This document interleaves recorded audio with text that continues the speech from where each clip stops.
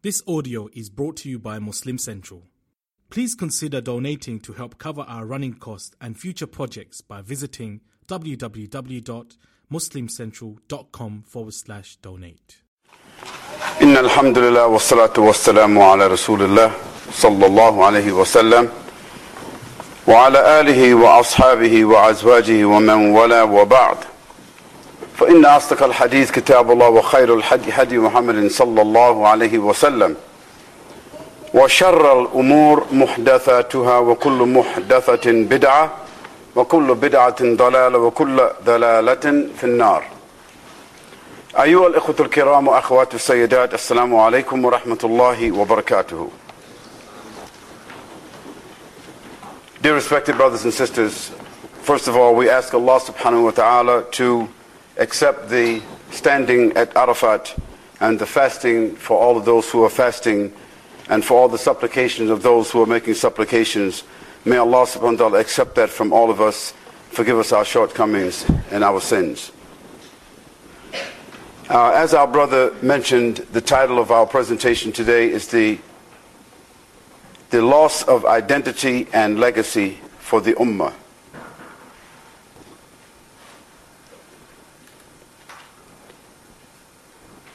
The style of my lecture today will be simply as if this was a classroom.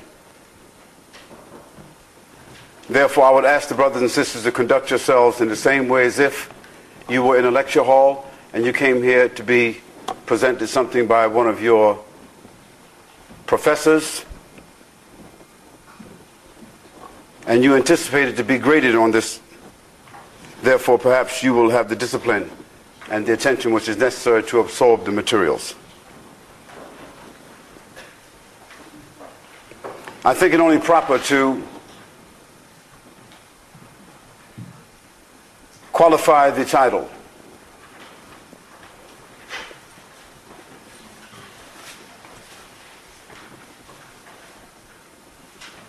As for identity, identity generally means that feature or characteristics which distinguishes one person, place, or thing from another. Through identity, a person, place, or thing could be loved, made important, remembered, and preserved. Through the loss of identity or the disfigurement of identity, the same person, place, or thing could be despised, marginalized, forgotten, and eventually made extinct. As for legacy, a legacy is that component of history which is passed on from one generation to another, one person to another, one family to another, which is understood to be a specific responsibility or an inherited mandate. Without the consciousness of legacy, human beings remain aimless, weak, uninspired, vulnerable, and without social empowerment from one generation to another. We are gathered here today as millions of other Muslims are gathered in many places all over the world, and as over 2 million are gathered and standing in the valley of Arafat on the actual day of Hajj. Today is the actual day of Hajj. They are expressing their identity and their commitment to the Islamic faith through this great ritual called Hajj, with the hope that Allah subhanahu wa ta'ala will accept their prayers and their supplications. They will move from Arafat.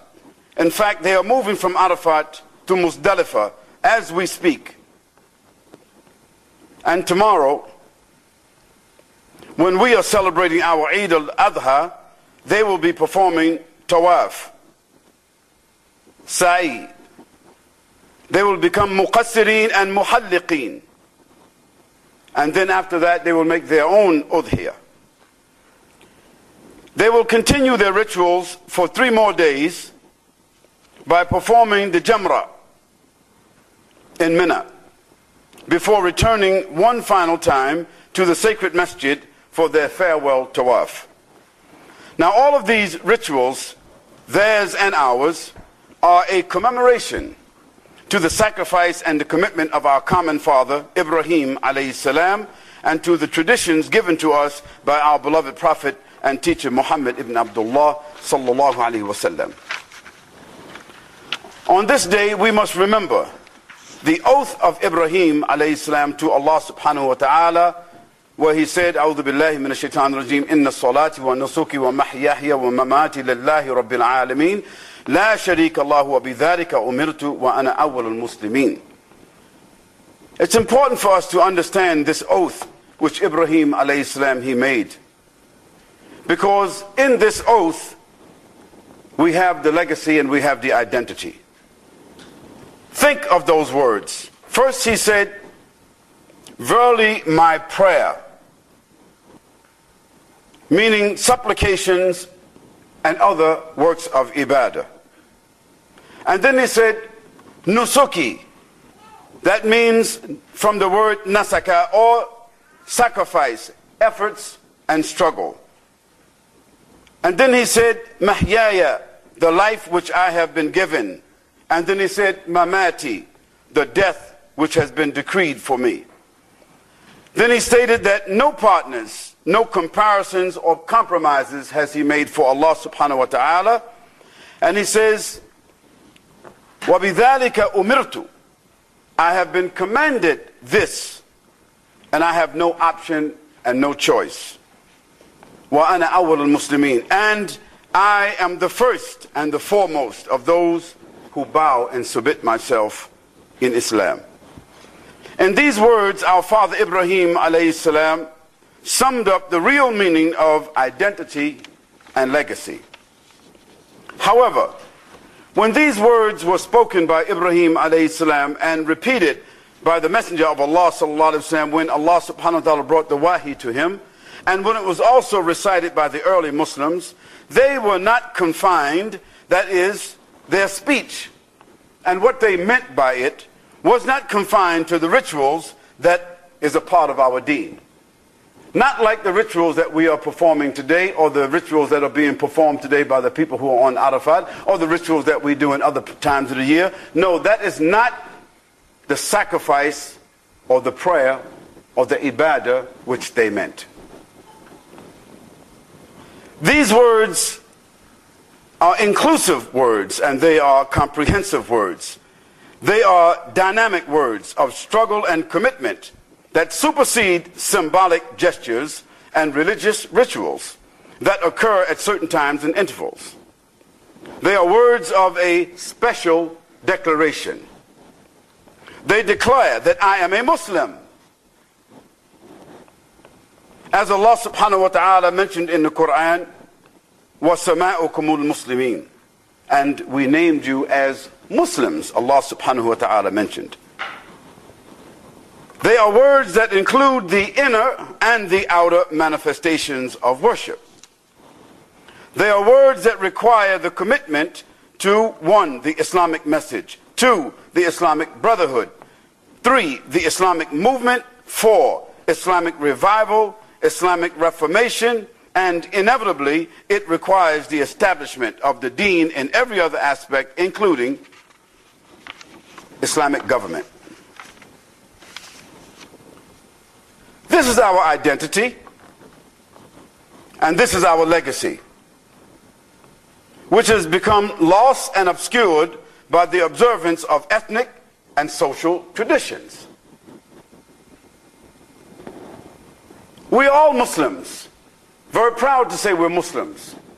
We say there are 1.6 billion Muslims in the world. We like to say that. Like 1.6 billion wet matches. Like 1.6 billion tons of rotten food. Or 1.6 billion gallons of polluted water. What can you do with it? Absolutely nothing unless you recycle it. That is the condition of the Muslims today, because we are satisfied, we are preoccupied with the performance of outer rituals, if we grow our beard, if we put on a hijab, if we wear a thobe, if my name is Muhammad, if I go to the Eid, if I go to Jum'ah, if I read the Quran, if I go to the mosque, if I eat halal food, I'm satisfied. I'm a Muslim. So where is the Islam?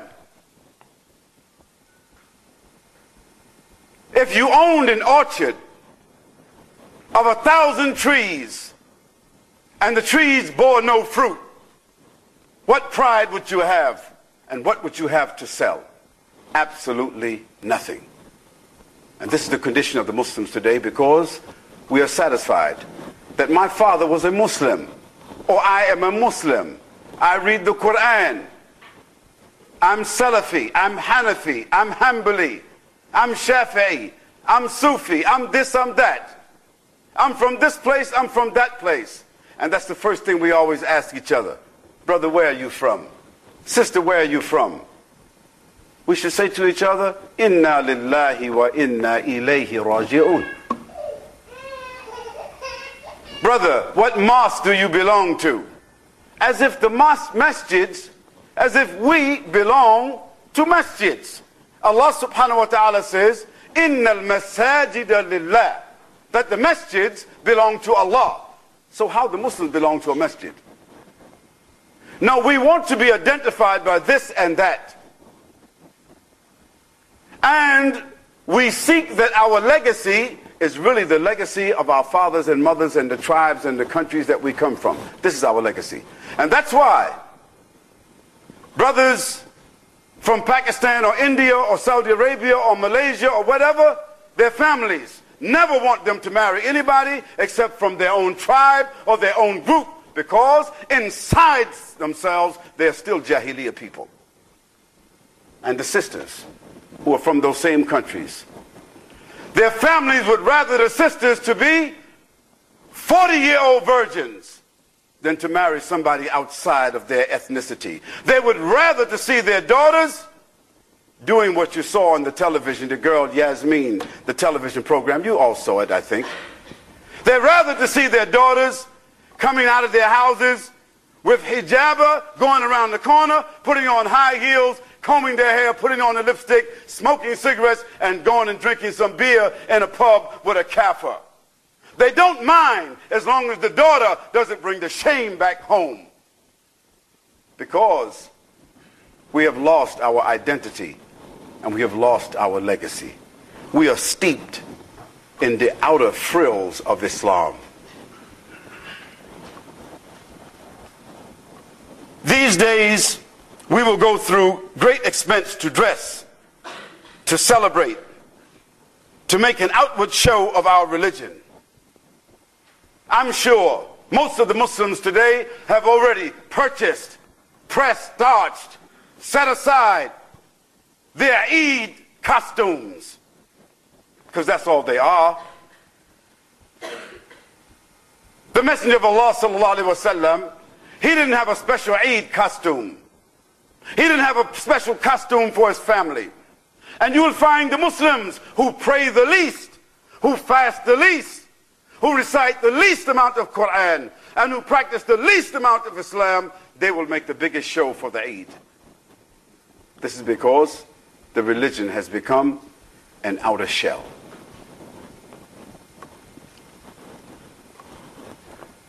Let us listen for one moment at what some scholars they said about the Islamic message. He said that the Islamic message is a popular message based mainly upon self-motivation and personal conviction. It is a message performed out of faith for nothing other than for the sake and the pleasure of Allah subhanahu wa ta'ala, in the hope of being rewarded by Him and not by human beings. The core of this message, the core of this self-motivation is that unrest, that uneasiness which a Muslim feels when the awakening visits him or her and they feel a turmoil deep inside of them. And as a result of that, they feel the contradiction between faith on one hand and the actual state of affairs of his nation or his family or himself on the other. And what happens at that point? A new Muslim is born. And I say to you, brothers and sisters, that today the Islamic movement, the Islamic vitality is in the hands of newly practicing Muslims and in the hands of new Muslims. Newly practicing Muslims, those who were born into Islam but discovered Islam just recently. And new Muslims who were in the Jahiliyyah. You used to pass by them in the street. You used to see them in the pubs and the clubs. You used to see them as kafirs. And today, they are standing next to you and they are praying and reading Quran and they have adopted Islam. The vitality of Islam is in their hands. Certainly there are some of the older Muslims, the traditional Muslims, that are good Muslims, necessary Muslims, sincere Muslims. But for the most part, they have become like dry straw. No substance in them whatsoever, except the appearance and the insistence upon rituals. And what about Islamic Brotherhood? What is it and where can we find it? Allah Azza wa Jal, He said, إِنَّمَا الْمُؤْمِنُونَ إِخْوَةً فَأَصْلِحُوا بَيْنَ أَخَوَيْكُمْ. Allah subhanahu wa ta'ala, He said, verily, the relationship between the believers is that of brotherhood.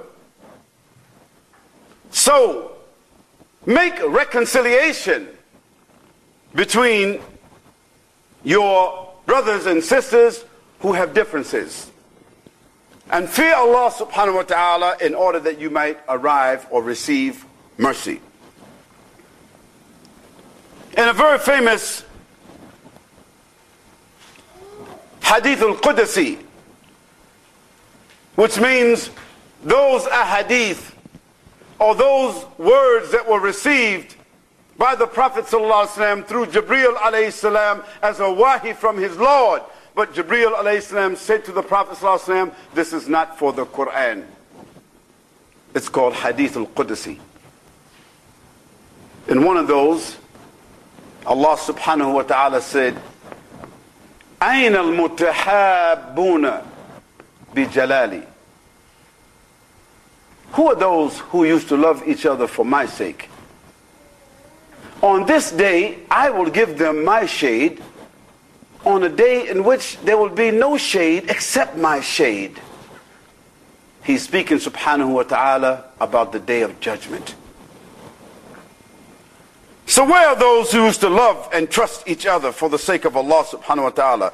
Who used to sacrifice, share, and stand together for strength, dignity, and honor? It's a very rare thing to find Muslims of different ethnic groups living together, sharing together. Not just praying together 5 minutes and leaving that place, but wanting to live together, share together, buy together, sit together, defend each other, honor each other, protect each other. And they want to build their lives in such a way that a brother comes to another brother. A Pakistani brother comes to an African brother and says, Akhi, my sister is single and I love you for the sake of Allah subhanahu wa ta'ala. I want to bring you home and meet my family. Perhaps you will marry my sister. Most of you are probably taking a deep breath. And your families would take an even deeper breath. How in the world could you bring home this dirty black guy? Oh, I know he's Muslim, but he's not the same. He's not Pakistani. He's not Bangladeshi. He's not Indian. Or he's not Arab. He doesn't speak Arabic. He's a new Muslim. He came from the street. How dare you bring him to our house and offer him our daughter? Yes. But many of those same daughters, they are already hooked up with guys like that who are not Muslims. I know because I receive more than 100 emails a week. Sisters from all over the world where I have lectured, asking me to please reconcile a situation that they have fell into, that they don't want to tell their mothers and fathers, that they don't want to tell their families about. And I wonder to myself, how could a Muslim sister in the house of her father and mother and brothers and sisters, how could she have an illicit relationship with a kafir and they don't know?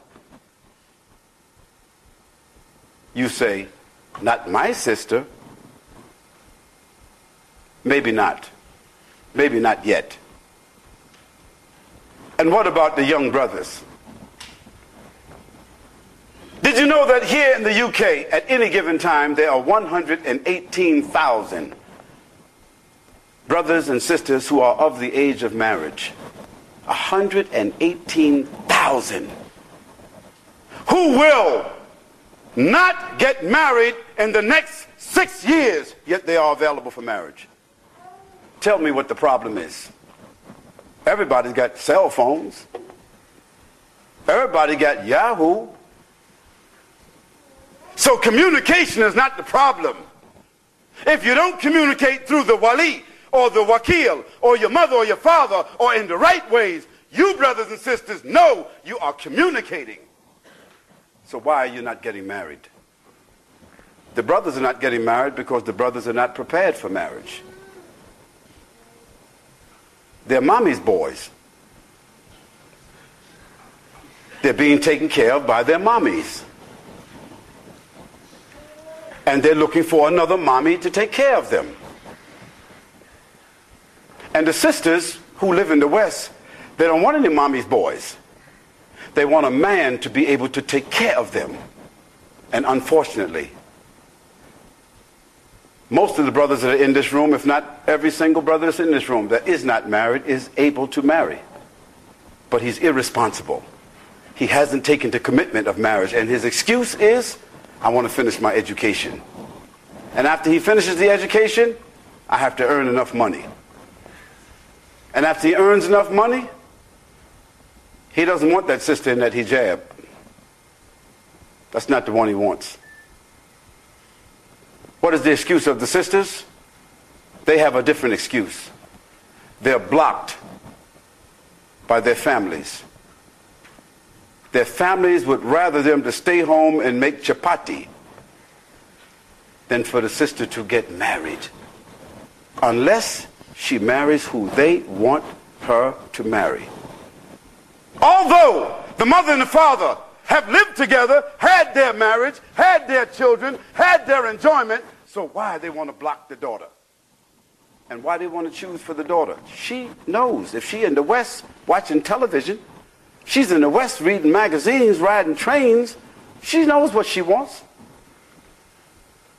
But this is the problem of our ethnic and our traditional Islam. Where is the Islamic Brotherhood? Brothers who stand for each other, brothers who protect each other, brothers who live for each other, brothers who work with each other, brothers who follow leadership together. Where is it? Dear brothers and sisters, Allah subhanahu wa ta'ala will ask you and I this question. Where are those? And what about the Islamic movement? The Islamic movement to revive and reform our society. Now today in the Muslim countries and in most Muslim organizations in the non-Muslim countries, we cannot even mention the words Islamic movement. There are 37 Muslim countries in the world, approximately. In 34 of those countries, you cannot constitutionally mention the word Islamic movement. You cannot speak publicly the word Islamic revival. To say Islamic movement, to say Islamic revival is to be an extremist, to be classified a criminal, is to be subversive, and to wind up in jail. In the Muslim countries, and because Muslims have migrated out of the Muslim countries with that phobia, with that mentality, when they arrive in the non-Muslim country, they also have the same phobia. We pray, we read Quran, we read hadith of the Prophet ﷺ. We do all the rituals, but we never talk about Islamic movement, we never talk about Islamic revival, and we never talk about the reformation of the Islamic society or using Islam to reform the society where we live. It is considered to be a criminal statement, a statement of subversion, and to some a statement of deviance from the Islamic Aqidah. Can you believe that?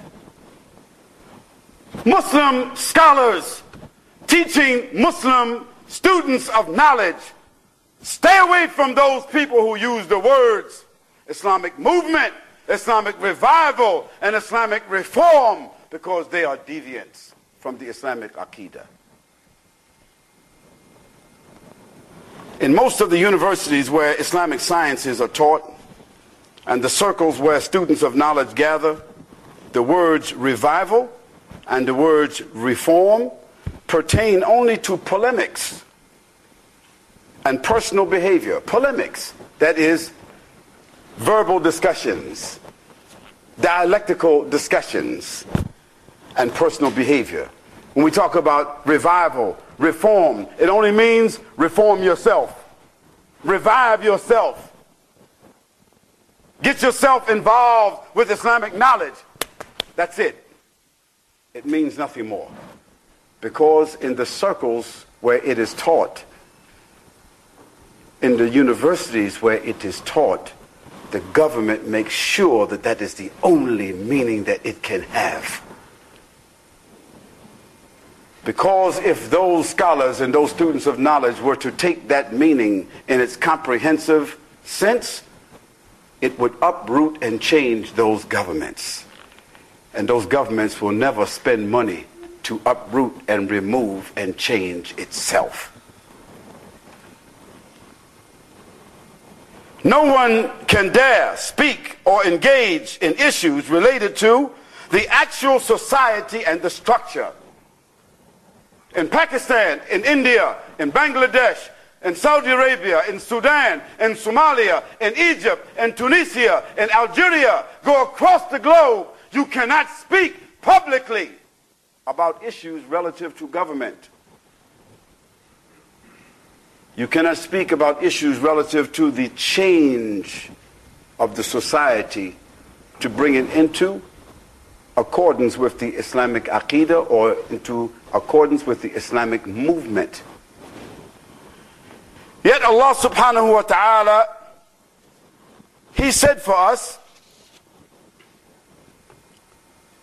in Surah At-Tawbah, the 105th verse, what means in the English, Allah subhanahu wa ta'ala says, work, and Allah subhanahu wa ta'ala and His messenger and the believers, they will see your work.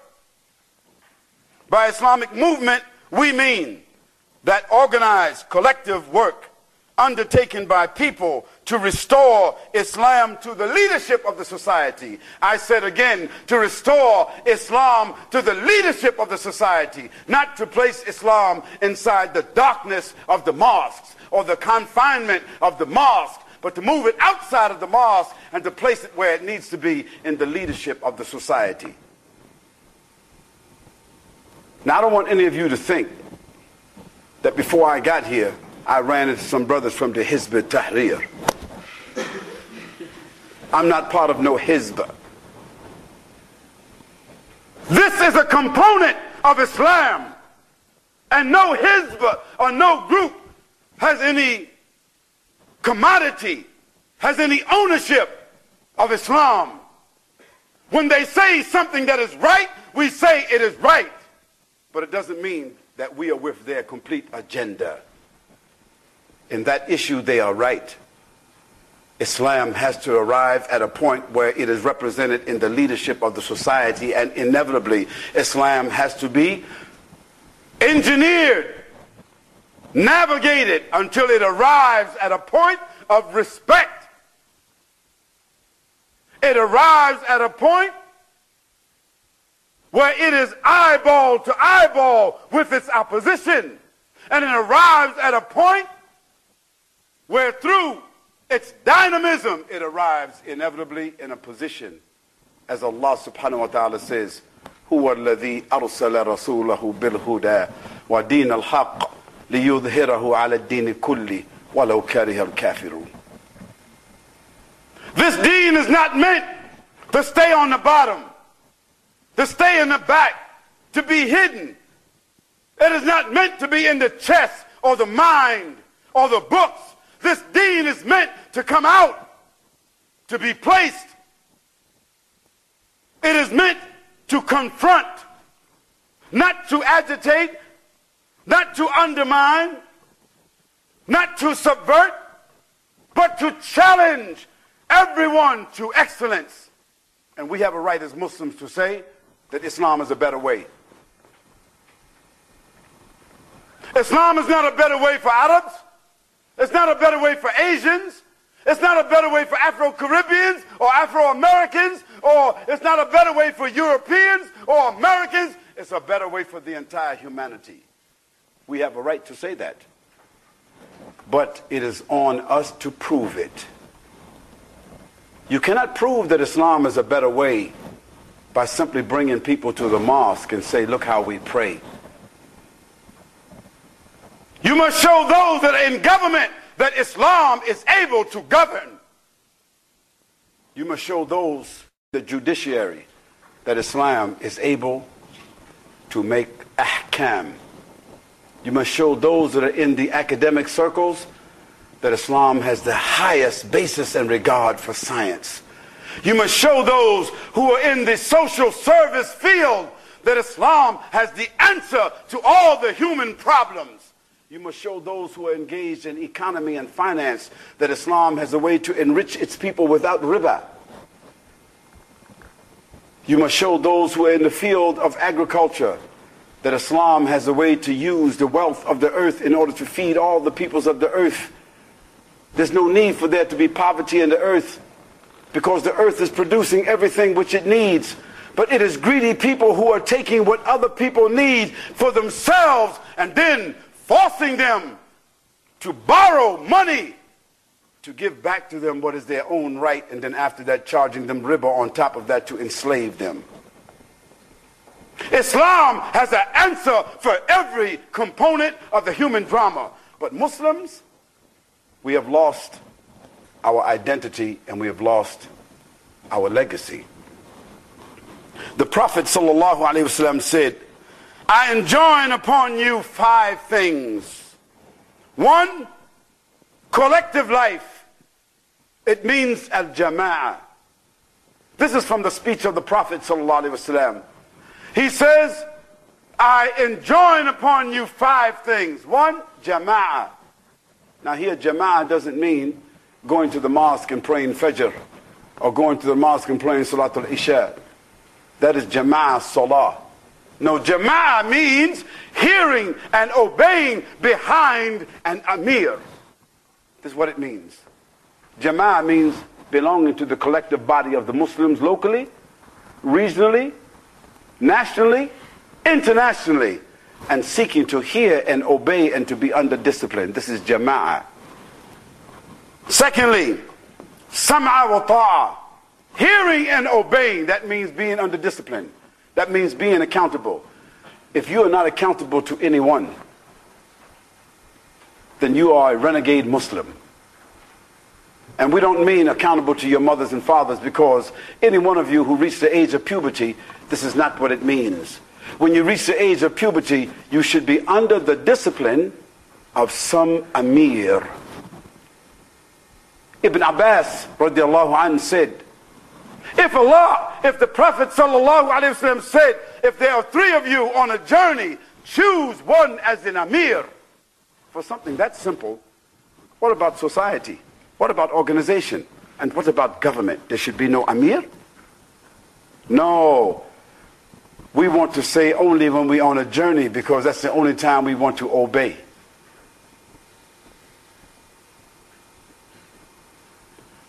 None of us want to be under accountability and responsibility, because then the amir takes a portion of your decision making.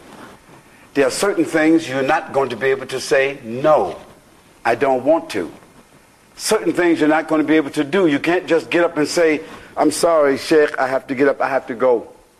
You're not going to be able to say that. Secondly, the amir is going to ask you, brother, where do you work? Sister, where do you work?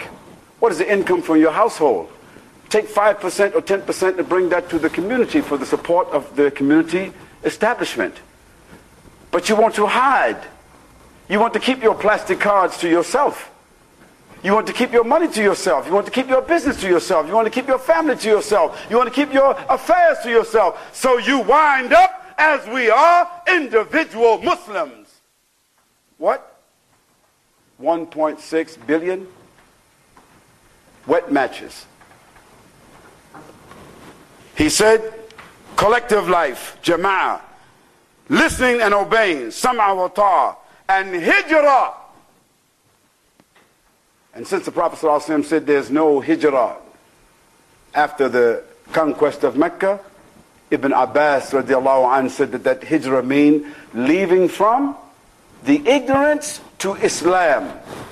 And it meant leaving from the haram to the halal. It meant leaving from the place of the kafirs to the place of the Muslims. And for those of us who are living in this country and we say, or America or the Western Hemisphere or any other kafir country, and we say there's a reason for us to live here, minimally, if we are to live here with legitimacy, to be legitimate, we must leave from the auspices of the kafir administration and place ourselves under the Islamic administration. What does that mean? It means that you go on your jobs, you work where you work, you go to your institutions, you go to school, you do whatever you do in your outward life as a citizen of this country, and you fulfill the duties of that citizenship. But you assign yourselves to the discipline and the accountability of a Muslim leader. The Prophet ﷺ said, striving in the cause of Allah subhanahu wa ta'ala is the fifth. The word striving here is juhad, jahada, jihad. Not just qital, not just finding a battlefield, not just wanting to die, not just wanting to kill somebody, no, but taking your wealth and your person, your energy and your commitment, and striving in the way of Allah subhanahu wa ta'ala in a manner which is required according to sincerity. The Messenger of Allah sallallahu alaihi wasallam said, he who secedes from the jama'ah as much as a handspan has cast off the rope of Islam from their neck until they return back to the fold. Here it means, it doesn't mean the jama'ah where you pray at. That's not what it means. Some brothers, they think that if you belong to some group of brothers under some student of knowledge and you leave from them, the brothers say, Akhi, you went into the Jahiliyyah. No, this is not what it means. The jama'ah here is a jama'ah of the Quran and the Sunnah. And the jama'ah of the Quran and the Sunnah, it doesn't simply mean the Quran and the Sunnah in the book form. The jama'ah of the Quran and the Sunnah following the orders of the Prophet ﷺ and the understanding and the applications of the three generations. Whosoever leads from that have thrown off Islam from their neck. That means leaving the discipline of the Quran and the Sunnah. Leaving the ahkam, the hukum of the Quran and the Sunnah. And he who summons to what pre-Islamic people followed, meaning their culture and their traditions, belongs to the assemblies of the hellfire. I'll read that again. He who summons to what the pre-Islamic people followed, that is their culture and their traditions, belongs to the assemblies of hell. Even if he fasts, performs salah, and asserts that he or she is a Muslim. Umar radiallahu anh, the second Khalifa of Islam, he said, there is no Islam without Jama'ah. And there is no Jama'ah without leadership, Imara. And there is no leadership without obedience. Subhanallah. So Umar ibn Khattab, who was a companion of the Prophet ﷺ and one of the Khulafa al-Rashideen, and the Prophet ﷺ said, alaykum bi sunnati wa sunnatul Khulafa al-Rashideen al-Mahdiyin. Upon you is the following of my sunnah and also the sunnah of the Khulafa al-Rashideen al-Mahdiyin, the rightly guided people. So look what Umar radiallahu anhu said. This was his understanding. He said, there is no Islam. I mean, all the rituals you want to perform. No Islam without Jama'ah. Jama'ah means what? Disciplined accountability under an Amir, following the Quran and the Sunnah in its regulations and in its judgments. And he says, and there is no Jama'ah unless there is Imara, an Amir. Here he could have said an Imam. But Imam is necessary for the prayer. But the Amir is necessary for authority. Obviously, you brothers and sisters know that the Imam inside the mosque has no authority over you. You know that. Because after the khutbah on Jum'ah, and tomorrow after the khutbah of the Eid, after the Imam says Allahu Akbar, Allahu Akbar, Allahu Akbar, Allahu Akbar, Allahu Akbar, Allahu Akbar, Allahu Akbar, 13 times. 7 in the first rak'ah, 6 in the next rak'ah. After he does that, then he gets ready to stand over to the side and give the lecture. What will the Muslims do then? The children will get up to go get their toys. The ladies will get up to show their clothes. The brothers will get up and start bobbing and weaving and talking. And they will be competing with the Imam who's giving the khutbah. And they won't listen to him. They will start buying and selling and eating and enjoying themselves, because after all, I mean, come on, Imam, don't keep talking, man. This is Eid.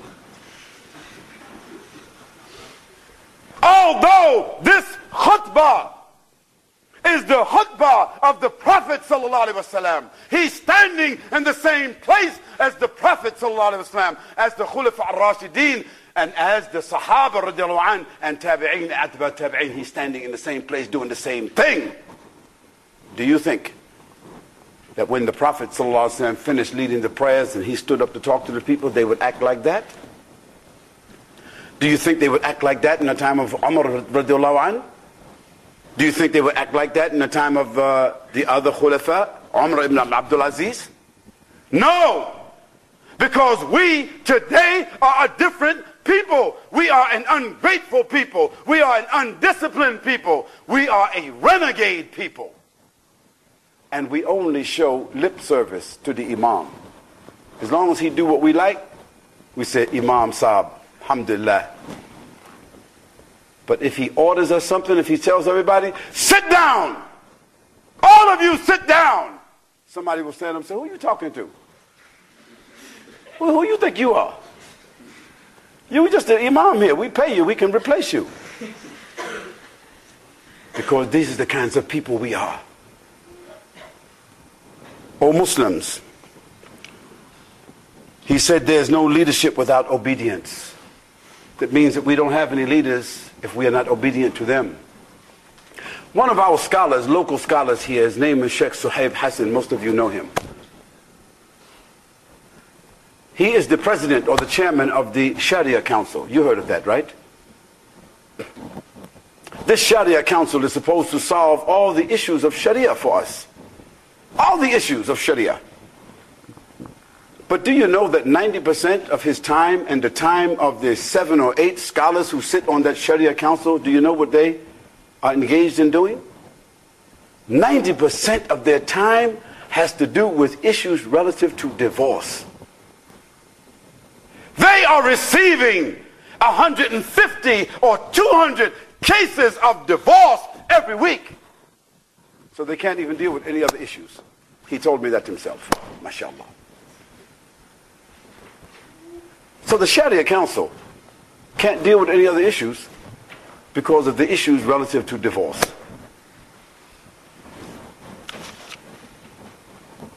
And that's why we Muslims are in our condition. Dear Muslim brothers and sisters, when we mention Islamic revival, there's a specific meaning that we want to use here when we say Islamic revival. And let me read to you something here before we conclude. The Islamic movement has come into existence in order to revive Islam and to reinstate it at the helm of life once again, after removing the obstacles from its path. Did you hear that? The Islamic movement has come to revive Islam and to take it back to its position once it has removed the obstacles from its path. The revival of Islam is not an expression of mine. It was used by the Prophet ﷺ in a sound hadith narrated by Abu Hurairah radiallahu anhu. Abu Hurairah radiallahu anhu said that the Prophet ﷺ said, Allah shall send down a man who will revive the religion of this nation at the start of every 100 years. That means at the beginning of every century of Islam, Allah will send someone.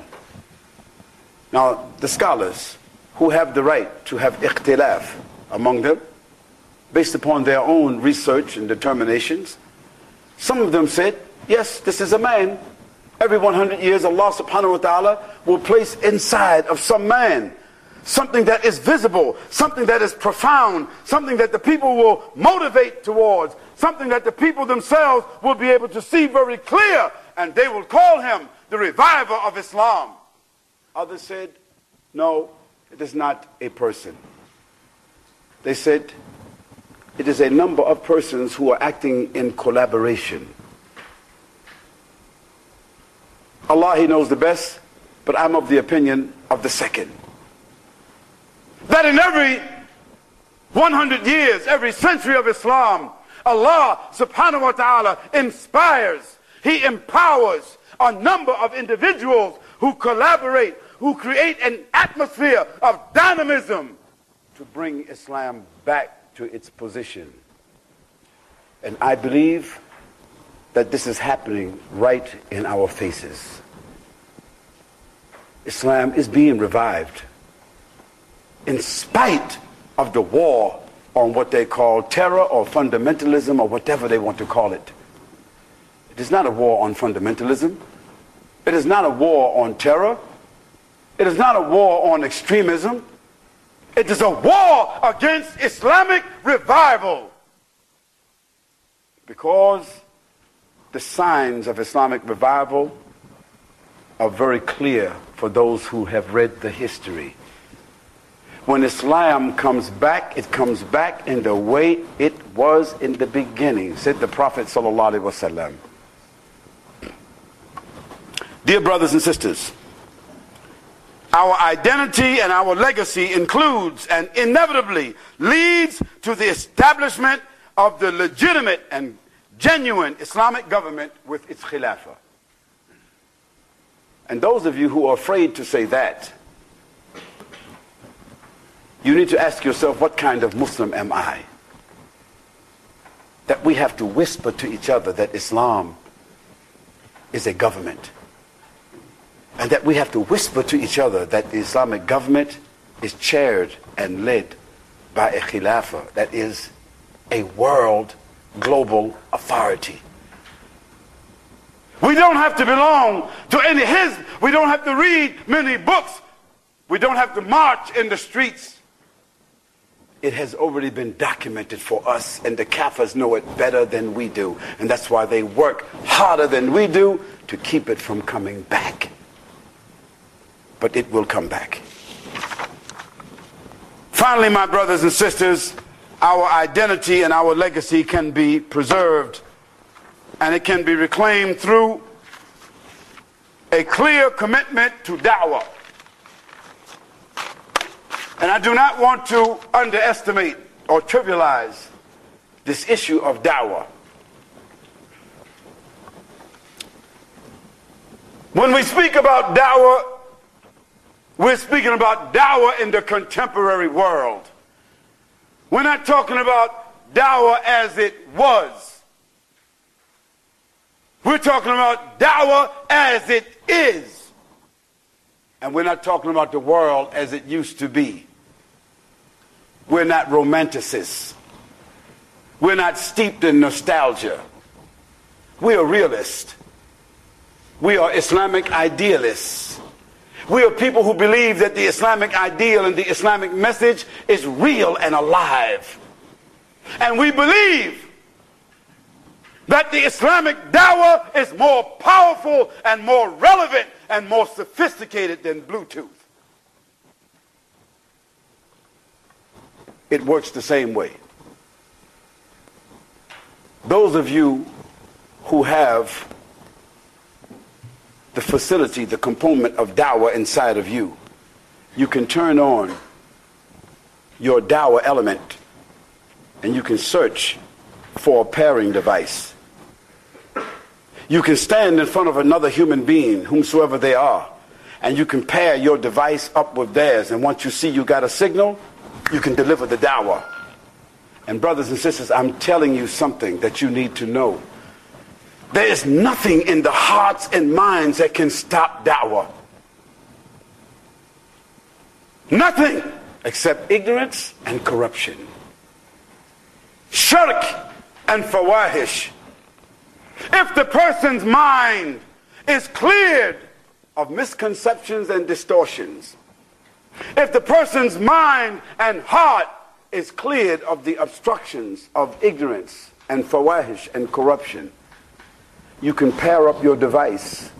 Your heart and your mind can be paired up, and you can deliver the da'wah as Allah has ordered it, just like Bluetooth, and you can send that message straight forward in any place where there is a device. It works just like that. But you have to know it. The problem with you is that you have the equipment inside of you, but you're never using it. O Muslims, one of the most important and dynamic components of the Muslim social interaction with other human beings, and unfortunately, for us living in the Western Hemisphere, it is the duty and the mandate of delivering the da'wah. I say one of the most important. Because, brothers and sisters, the war on Islam is not really the war with tanks and planes and bombs and soldiers. That is not where the real war. The real war of Islam is the war of words, the war of ideas, the war of images and graphics. Through the words, through the ideas, and through the images, they change our minds. They change our hearts. They occupy our minds and hearts, especially our children. And our hearts and our minds become the dumping ground of their da'wah. Allah subhanahu wa ta'ala gave to us the capacity to move minds, to penetrate minds and hearts with the da'wah. Da'wah is the special tool that is able to circumvent, bypass, and penetrate the most difficult obstacles and challenges. Through the da'wah, many confrontations and prospective provocative situations can be avoided and modified. Most of the young brothers who want to march in the streets, who want to talk da'wah talk, who want to talk jihad talk, They want to hold up signs. Death to America. Death to Great Britain. Islamic State. Blah, blah, blah. They want to march through the streets shouting together. Walking down the streets with George Galloway, the new communists, the neoconservative, the homosexuals, the lesbians, the perverts, anybody, just stop the war. Stop the war coalition. Who stopped the war? Who is the Stop the War coalition? I'll tell you who they are. The top of them are the new communists, the perverts, the homosexuals, those whom Allah subhanahu wa ta'ala calls the godless. They are the real organizers. They are the ones who control the resources, but because they know they can't really do it without us, because they're saying stop the war in our countries, so how are they going to do it without us? So they call some of us to be with them, but you go check the Stop the War coalition and see who's in charge. They are the godless people, the pervert people. That's who they are. And even if they are pious mushriks, we can't follow them. The Prophet sallallahu alaihi wasallam never marched with them. He never sat with them except to give them dawah. He never invited them into his council meetings, and he never sat with them in their council meetings, and he never sought to collaborate with them in order to remove the oppression of Muslims. What kind of foolishness are we engaged in? Oh, Muslims, you think about it for a moment. Who you following? Whose flag you following? What platform you standing on? You're getting yourself set up. Dawah is a vehicle that delivers the message and the essence of Islam via an imperceptible energy force. The dawah is something that is imperceptible. You can't see it. It's just like gas. You know, if you go home, you go to sleep and you leave the gas on, you and the whole family probably going to die. You know that, right? Because you can't smell it until it has overcome you. Dawah is that way. Dawah is like a laser. Dawah goes in the heart. Dawah goes in the mind. Dawah changes human beings. We are able to capture human beings and their families with da'wah. Because when a person accepts Islam, what has happened to them? They then become enraptured. They become inspired. They become enthralled. They become moved with Islam. Their life changes. And if it's a woman, she goes home and says to her husband, I'm a Muslim. Would you like to be a Muslim? If you don't, I have to give you 3 months. And if it's a man, he goes home to his wife and says, I'm a Muslim, and I would like you and the children also to be Muslim.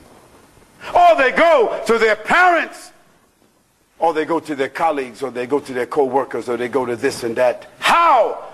Because this dawah has affected their minds and hearts.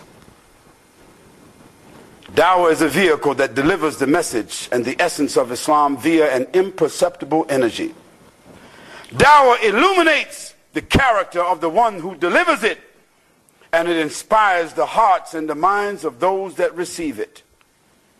We can literally change the world through dawah. You say to yourself, Sheikh, that sounds like a dream.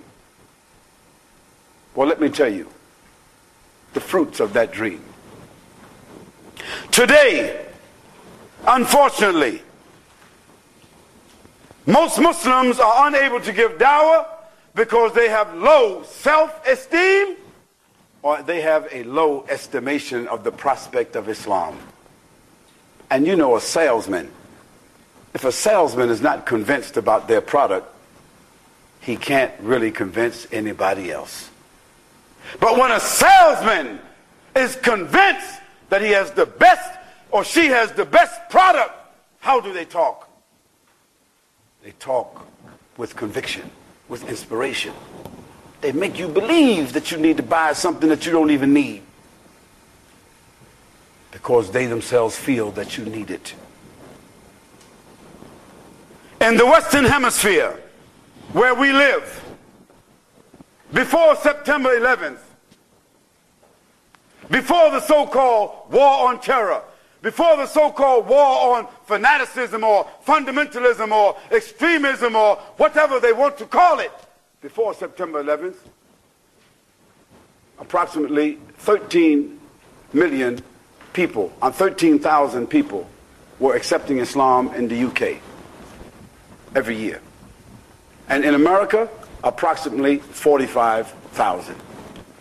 So before September 11th, approximately 58,000 people were accepting Islam before the war on terror or fundamentalism or extremism or whatever they want to call it. After September 11th until today, let me give you the statistic. Last year in the UK, 27,000 people accepted Islam in the UK. Last year in America, in the United States of America, in North America, that is United States and Canada, 79,000 people accepted Islam. Now those of you who are mathematicians, you add that up, 79 and 27. I mean, when I went to school, that was 106,000. I don't know what it is today.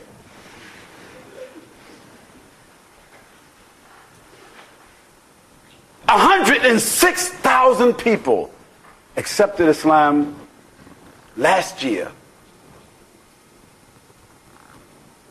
Almost double the number since they initiated the war on terror, or the war on fundamentalism, or the war on extremism, or whatever they call it, a war on Islam. They should come to know that when you agitate Islam, when you agitate it, you're agitating the D-bomb. It is not a chemical bomb. We're not terrorists to blow up no buildings. We're not terrorists to take no hostages. We're not terrorists to take no airplanes, to kill no innocent people. That's not what we do. No. But in our hearts, there is the ingredient of the D-bomb. What bomb is that? It is the D-A-W-A-H bomb. The Dawah bomb. It has already exploded, and the fallout is all over the world. And I guarantee you, brothers and sisters, Sheikh Khalid Yassin, or Brother Khalid Yassin, or Khalid Yassin, or Fulan Fulan, or Ibn Nutfa, he will be gone. But 20 years from now, that number would have tripled. There will be 250,000 or 300,000 people a year coming into Islam just like that. And I pray that some of you are living, and maybe your sons would have given dawah to the granddaughter of George Bush or the granddaughter of the Queen and marry one of them. It's halal. We can marry whosoever accepts Islam. And Islam will become appealing, revealing, powerful. And people will begin to embrace it from the upper class, the intelligentsia, as it is happening in America today and happening in this country today. The sons and daughters of judges, parliamentary leaders, Supreme Court judges, senators, congressmen, mayors, governors, sons and daughters of engineers, doctors, lawyers, accepting Islam today. Even though Muslims are being scattered and shattered and splattered everywhere. Because Allah has His plan, and they have their plan, and Allah is the best of planners. O Muslims, do not underestimate what Allah has in store for you and me. O Muslims, go out and reclaim your identity. Go out and reclaim your legacy. Because we are weak and in the condition that we are in because we have lost our identity and our legacy. Wallahu a'lam. Wassalamu alaikum wa rahmatullahi wa barakatuh. The brother's question was correct me if I'm wrong, brother, that in the local mosque we are always trying to raise money to increase the beauty or the facility of the mosque, and also to remind brothers and sisters how to perfect their wudu and to perfect their salah, and that we should do that, but that he mentioned that I touched upon the need for us to be able to deal with the inner and the outer, and that the outer dimensions of Islam perhaps are even more dynamic than the inner dynamics, because they are meant basically to, the inner dynamics are meant to support the outer dynamics. So we are basically satisfied with we keep on going over and over and over the inner dynamics. Then what happens is that we never get to the outer dynamics. And so he mentioned that it seems like one of the impediments is that perhaps some of the people who are the staff or the elder generation or the more traditional people in the mosque, that how do we kind of like cross that gap? Is that what you were trying to say? Well, one is good behavior. Keep this in mind, brother. Although some of these older guys or older people are sometimes unyielding, they're just stuck in this traditional thinking, because the old country is what they remember, and when they got here, they just trying to keep a part of the old country going, because that's what they understand, because they came here, and their thought was to keep Islam alive, build a mosque, so my children would have a mosque. That's what they're thinking. We can't blame them for that thinking, because they were successful in that thinking, because those mosques are there, isn't it? Isn't it? How many mosques have you went to or I went to in London? And London probably, it may have as many mosques as Bangladesh. You know how many mosques there are in London? But I'll tell you something. Try to find a mosque that was built by a group of young guys. Try to find one. I mean, a group of young students. Or try to find a mosque where some students from Islamic University came back to London and they got together and they built a mosque. Is there one? I'm asking. Is there a mosque that's built in London from the ground? Or not a purpose-built, or even a mosque that has been restored, or a building that has been renovated, rehabilitated by a group of brothers that came back from the university, Islamic University someplace? Very few. And I say this, the reason is, brother, is that it takes a different level of commitment. The people who built mosques here, or set up mosques here 20 years, 30 years, 40 years ago, they were people who were working on the docks. People who were working in the factories. They were not educated people. They were people who had traditional commitment to Islam from their countries. And they did their part. And they gave birth to you and I. Well, at least to you. And they sustained you. Put you through college, university, and kept a place for you to come. And then some of us, we got a little bit more knowledge. We learned how to say wala-dhalin instead of zalin. We learned the word aqidah. We learned the word manhaj. We learned the word Quran and Sunnah. We got a little knowledge, a little sophistication, and all of a sudden, our grandfathers and our uncles, all of a sudden, they became like, come on, man, what's up? You guys ain't doing nothing. You guys ain't really, you ain't on it. No, in reality, show them good manners. Go to those mosques, pray in those mosques, clean those mosques, do service in those mosques. If young men, if 10 or 15 young men came to the mosque every week and they swept the sidewalks and cleaned the toilets and hoovered and washed the rugs and cleaned upstairs and downstairs and washed the windows and took the curtains down and took them to the washerette and brought them back and served those older people, what would the older people say? These some good guys. These some good young men. What else you young guys want to do? But the young men don't do that. So you got to serve those older people. That's what I believe. Serve them. Be patient with them. And if you can't do in the mosque what you want to do, then pray in the mosque as they allow you to, read Quran in the mosque as they allow you to, do what they allow you to do in the mosque, and then get your own spot and do what else you want to do. And then after that, don't do it separately. Continue to serve those older people so there's no generation gap. So you keep serving the older people, but whatever you can't do with them, you do it in another place. But when you do it in another place, bring that resource, make it available to those older people, because invariably, tomorrow, on the Eid, what places are we going to pray at? The same traditional mosques, isn't it?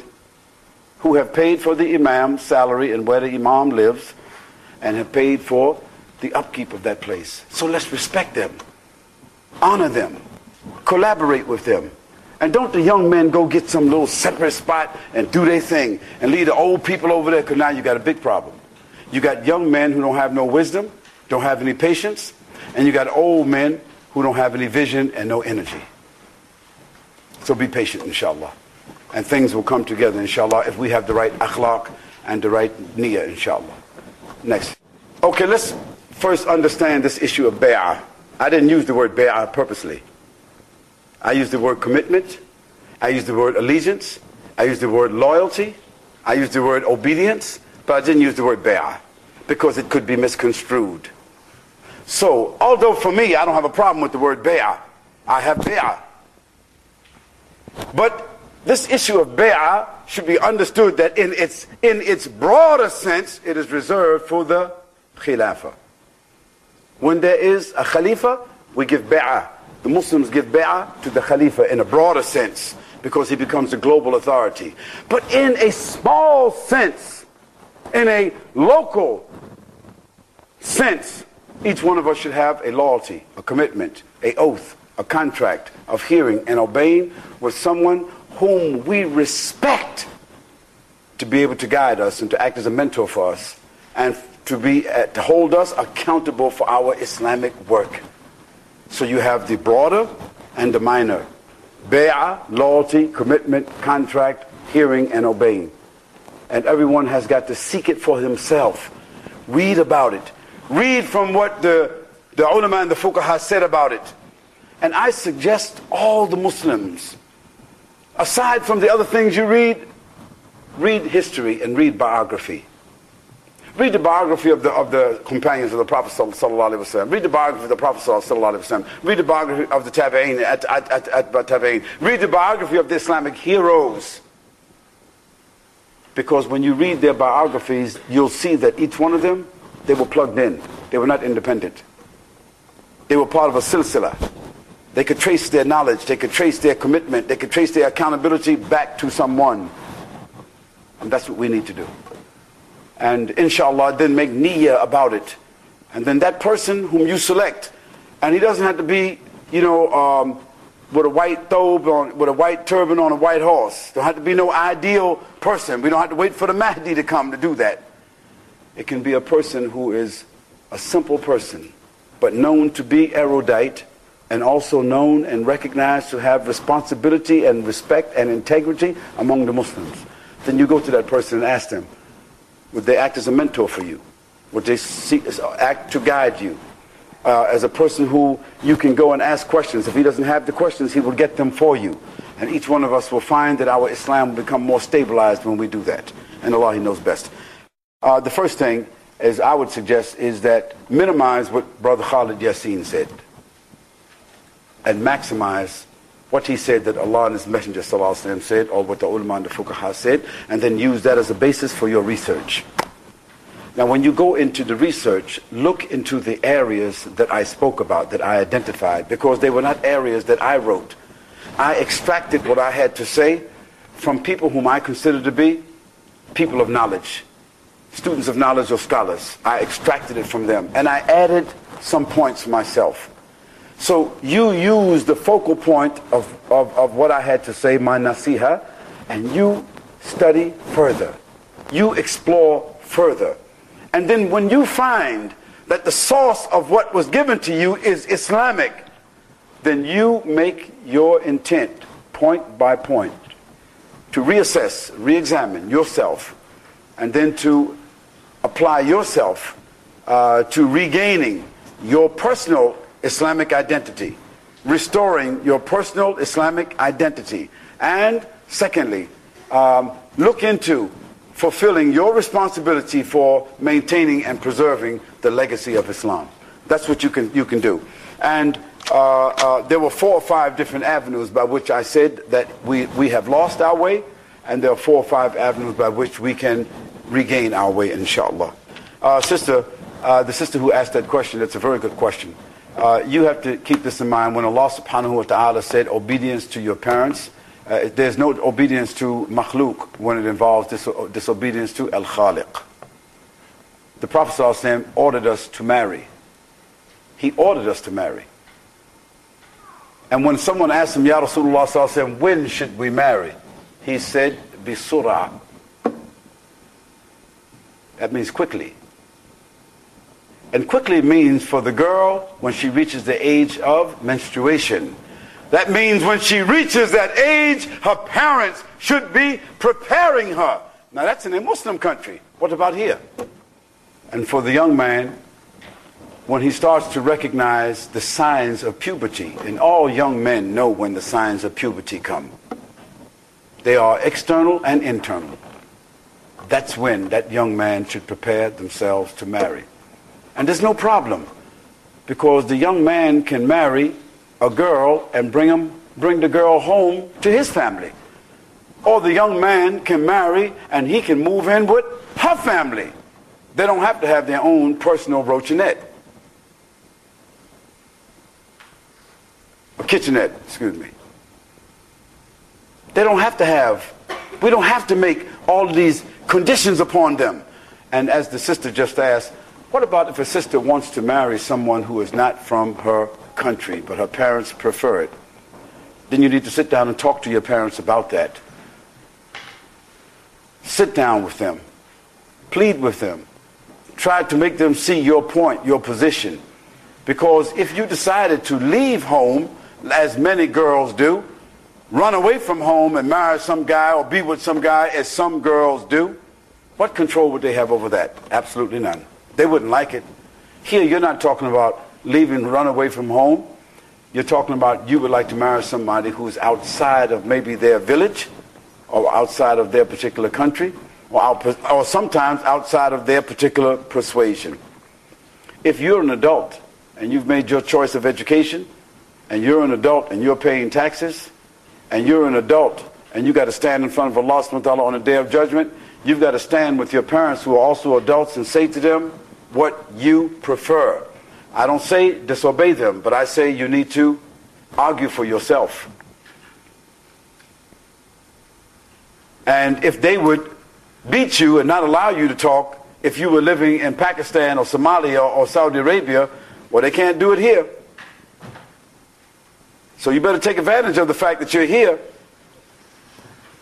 and sit down and have a nice long talk with your parents, because they got hearts and they have minds and you can appeal to them, but maybe you can't do it in a day. And at the end of the day, as you guys call it, say here, at the end of the day, is that what you say? At the end of the day, a young guy that wants to marry a girl, or a young girl that wants to marry a guy, and even if they don't want to get married, just they want to be together, at the end of the day, they're going to be together.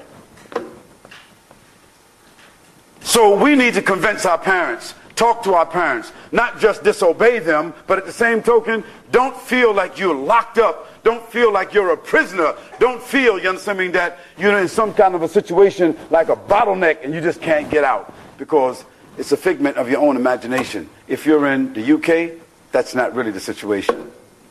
Think about it. Talk about it. Sit with your mother and your father. Bring your uncles and bring your older brothers and all of that, and let somebody be your sponsor and talk for you. Bring the ayats of Quran. Bring the hadiths of the Prophet ﷺ. Do your own research and see if you can come to them and break that wall of culture, because that's all it is. And may Allah help you, inshallah. Look, sometimes A practicing sister can make a brother want to practice, and vice versa. It all depends upon the chemistry and the niyyah which is involved. Of course, if you got a brother, he don't pray, he going to the club, he wearing jewelry around his neck, he acting crazy, I wouldn't want to give my daughter to him or my sister to him till he clean his act up. But then again, if he's a Muslim, would I want my sister to wind up with a kafir? And some of the young sisters, that's what is happening. So I say, sister, inshallah, if there's a non-practicing Muslim brother that you got your eyes on, or that you're talking to, or you communicating with, or whatever, I think what you need to do is bring him and let your practicing Muslim brother, or your practicing Muslim father or uncle, or if there's some practicing Muslim brothers in the uni where you go to, let them prop him up a little bit, pull his socks up. Because every non-practicing, weak Muslim brother or sister can tomorrow become a practicing Muslim brother or sister. I just spoke about the whole thing about the phenomena of newly practicing Muslims. Honestly, brothers and sisters, don't tell no lie. Because I'm not going to. How many of you is newly practicing Muslims? Come on, come on, come on. Now, don't be bashful. It's all right to be a newly practicing Muslim. I'm a new Muslim. I'm not a young Muslim, but I'm a new Muslim. And I happen to know that most of you in this room are newly practicing Muslims. When I say newly practicing, you just started studying issues of Aqidah and understanding what that is. You just came out of that whole cultural phenomena and came to understand what the broad spectrum of Islam is. You just started wanting to pray 5 times a day. Not that you are praying 5 times a day. Some of you just start making fajr. Some of you just start praying in Jamaat. Now raise the hand. Some of us is newly practicing Muslims. See? See? Yes, most of us. And nothing wrong with that. Because when something is new to you, it's always sweeter to you. New wife, new jewelry, new husband, new children. You know what I mean? Everything that's new is always better. When it gets old to you, that's when you start taking it for granted and you don't use it like you're supposed to use it. So there's nothing wrong with that. May Allah subhanahu wa ta'ala help all the sisters and brothers who have these marital problems. But I don't want to answer too many of the marital questions, because then I'll start to get hung up like the Sharia Council.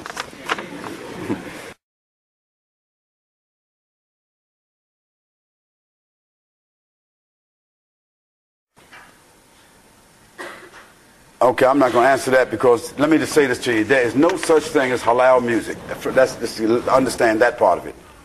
So anybody that's listening to music, I don't care if you want to call them, you can call them some kind of contemporary nasheeds or whatever you want to call it. There is no such thing as halal music. Because if it was, the Prophet ﷺ would have been playing it and singing it. But he didn't. So if it's not halal, the best thing it could be is permissible. Maybe. Maybe it is allowable on certain occasions, under certain circumstances. Perhaps. But I would say to you, it's better for you to leave it alone. Leave it alone, because this new phenomena of listening to music and listening to these nasheeds and people singing the Quran, and brothers, I heard the Quran being sung by somebody the other day. Astaghfirullah. A person took the Quran, ayats of the Quran, and put it into a song version for children. The Prophet ﷺ never did that. He said, curse of Allah be upon the people that take the Quran out of its recitation mode and put it into another cultural mode. You want to teach the children Quran? You teach them Quran. You want to teach them Sunnah? Teach them Sunnah. Then if you want to teach some poetry, good poetry is good poetry, bad poetry is bad poetry, but leave the drums and the whistles and the banjos and all that stuff alone. Now they got a new phenomena going on where they have clubs that the sisters and brothers can go to is non-alcoholic clubs. And they got 5 or 6 little nasheed groups in there dancing and spinning around and everything. And all the young brothers and sisters, the sisters over on the other side with their little hijabs on, and the brothers over on the other side over there, and they all drinking non-toxic drinks, and they singing nasheed back and forth to each other, and got the Bluetooth back and forth. Come on. Why are we fooling around? Why you don't just go in the club and just everybody just get on the floor and just boogaloo? What's the difference? I mean, if you want to go jahil with a capital J. But you can't mix up water and oil. It does go in the same car, but not the same place. Either Islam is good enough for you, or if it's not good enough for you. But don't add something else into it as if Islam needs some special spices. I don't believe that the children who are learning these nasheeds and these songs, I don't believe they're going to learn them songs and the Quran also. They're going to forget the Quran, they're going to learn the songs. And I don't believe they're going to become scholars singing nasheeds. So Allah know best. I don't want to go down that road, and I don't want to cast no aspersion on nobody. The Prophet ﷺ said that marriage is half of faith, and seek your fear of Allah for the other half. And here actually it just doesn't mean half. It says nikah shatrul iman. Shatr. It means a necessary part that without it there's hardly any presence of Islam. Marriage brings responsibility. Marriage brings accountability. Marriage brings maturity. Marriage brings a whole nother level of consciousness. And that's why the Prophet ﷺ wanted us to be married. Because our Islam will show this maturity. It will show that stability. It will show that accountability and that responsibility. And that's what he wanted for us. These are guesstimates that I've taken from 4 or 5 different places that you can go to the census here in this country. You can go to the census in the United States. You can go to several other statistics that have been gathered. You can go on Google and you can take different things from there. I've taken from about 14 sources and come up with my figure. Now some would say higher figure and some may say just a little bit lower. What I've done is I've taken the middle figure from the statistics that I've done in my background in sociology, so I deal with statistics. And I'll say to you that my guesstimates are fairly accurate. But you don't have to use them if you don't want to. But I'll say to you that it is fairly accurate that 100,000 people are accepting Islam in the Western Hemisphere. And of course, that doesn't even include Australia and other places, because that's not really in the Western Hemisphere, although it is quite Western.